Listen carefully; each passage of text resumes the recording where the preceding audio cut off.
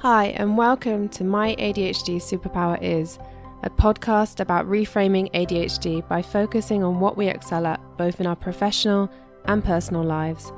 My name is Sian, and I was diagnosed with ADHD at the age of 42.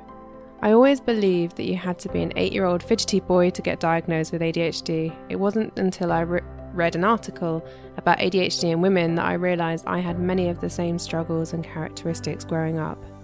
For years, I labelled myself as lazy or useless at certain things that others found really easy, like paying bills or attending and remembering appointments. And the ADHD diagnosis meant that I finally had an explanation for those struggles. ADHD isn't always a superpower, but by choosing to focus on our unique strengths and by being more accepting and forgiving of our weaknesses, I believe that we can live happier, more fulfilled lives. You're in the right place if you want to know how you can survive and thrive with ADHD in the corporate environment and how you can juggle many hobbies and be a parent and generally succeed at adulting in a neurotypical world.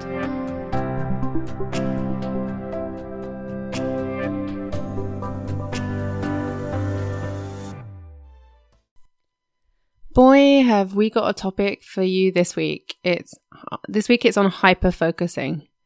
So for those of you with ADHD, you're probably kind of nodding in recognition and you know exactly what I'm talking about. But for those who don't have ADHD or maybe parents of children with ADHD, hyperfocusing is when you have a really particular kind of fascination or interest in something that can happen for like quite extended periods of time. And it normally kind of means that you're so focused that you've kind of shut the world out.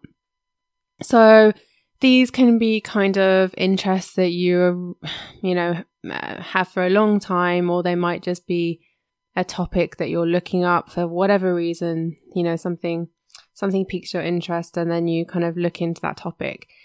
I have a couple of kind of things that I do that I would consider to be hyperfocuses. I have periodic kind of hyperfocuses where I think of one that happened to me probably a few months ago now.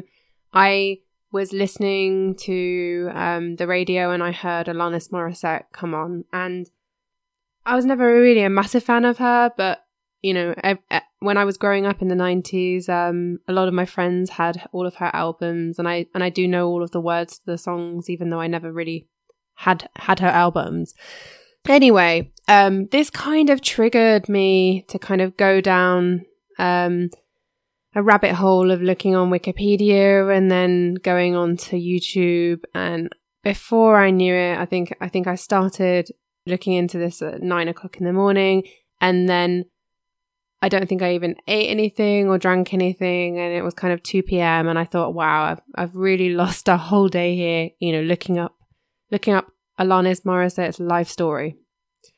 So, yeah, not particularly productive, but if anyone asked me any trivia questions on Alanis Morissette, then I'm your man. There's a variety of usefulness of this kind of hyper-focusing, but yeah, I would say I do have some others that are more kind of productive and maybe more helpful in my career. And something that I'm really passionate about is video editing.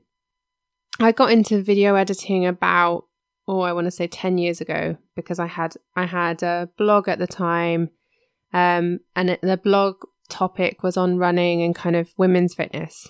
So I would film races and I would film myself exercising and sometimes film some of my trips that I would do, and make a short kind of 3-minute video that I would post on YouTube, not a huge amount. And I kind of really got into that, and I found it quite easy because I guess because of this sort of hyper focus, kind of obsessive kind of mentality that I think a lot of people with ADHD and autism have.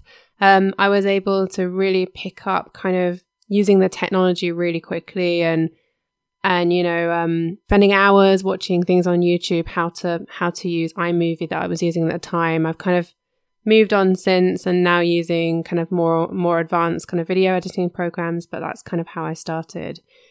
And this kind of skill of mine has ended up being quite useful in my kind of corporate day job, because quite often we'll need to do videos, especially since COVID, really, because now that a lot of people are working virtually, and I work in a big global company, so I also work with colleagues in the US and other parts of the world. So we need to be able to kind of do training and share content and kind of update people. So I've ended up kind of creating some video content that has been shared widely. Sometimes the video content is just some fun, like a Christmas video, and sometimes it's been kind of more work focused and kind of more around some training that we're doing, for example. So I think this is how it can be a superpower if you're lucky and you're hyper focused, or the thing that you're really passionate about kind of can be productive at work, or it can be monetized somehow. I don't really encourage kind of monetizing your passions, because I think that's very kind of capitalist, and you don't need to be amazing at everything you do. You just need to enjoy it. But I do think I'm lucky that this particular hyperfocus and thing that I love to do has really been helpful at my work as well, and has kind of meant that it's given me a bit more recognition at work, and people, and it's something that people appreciate. So that's my hyperfocus.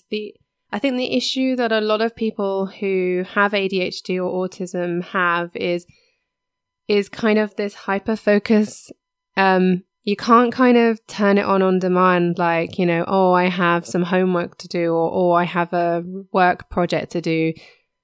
It doesn't work like that, unfortunately. And the hyperfocus, like my example of sort of Alanis Morissette, it can be a really not very helpful, a bit random kind of thing. So that's the only downside, I would say. And you can kind of lose time, and before you know it, the weekend's gone and you've been sitting in your pajamas kind of going down a rabbit hole of Wikipedia, and you don't even know how you got there, and you don't even know what time it is and what day it is, sort of thing. So it is not always terribly productive, but a lot of the time that there'll be something that will kind of translate into your work life or be helpful in your personal life as well. Because, with my video editing as well, I've made family videos and things like that we can kind of keep and treasure. So I think it really depends what your passions are, and so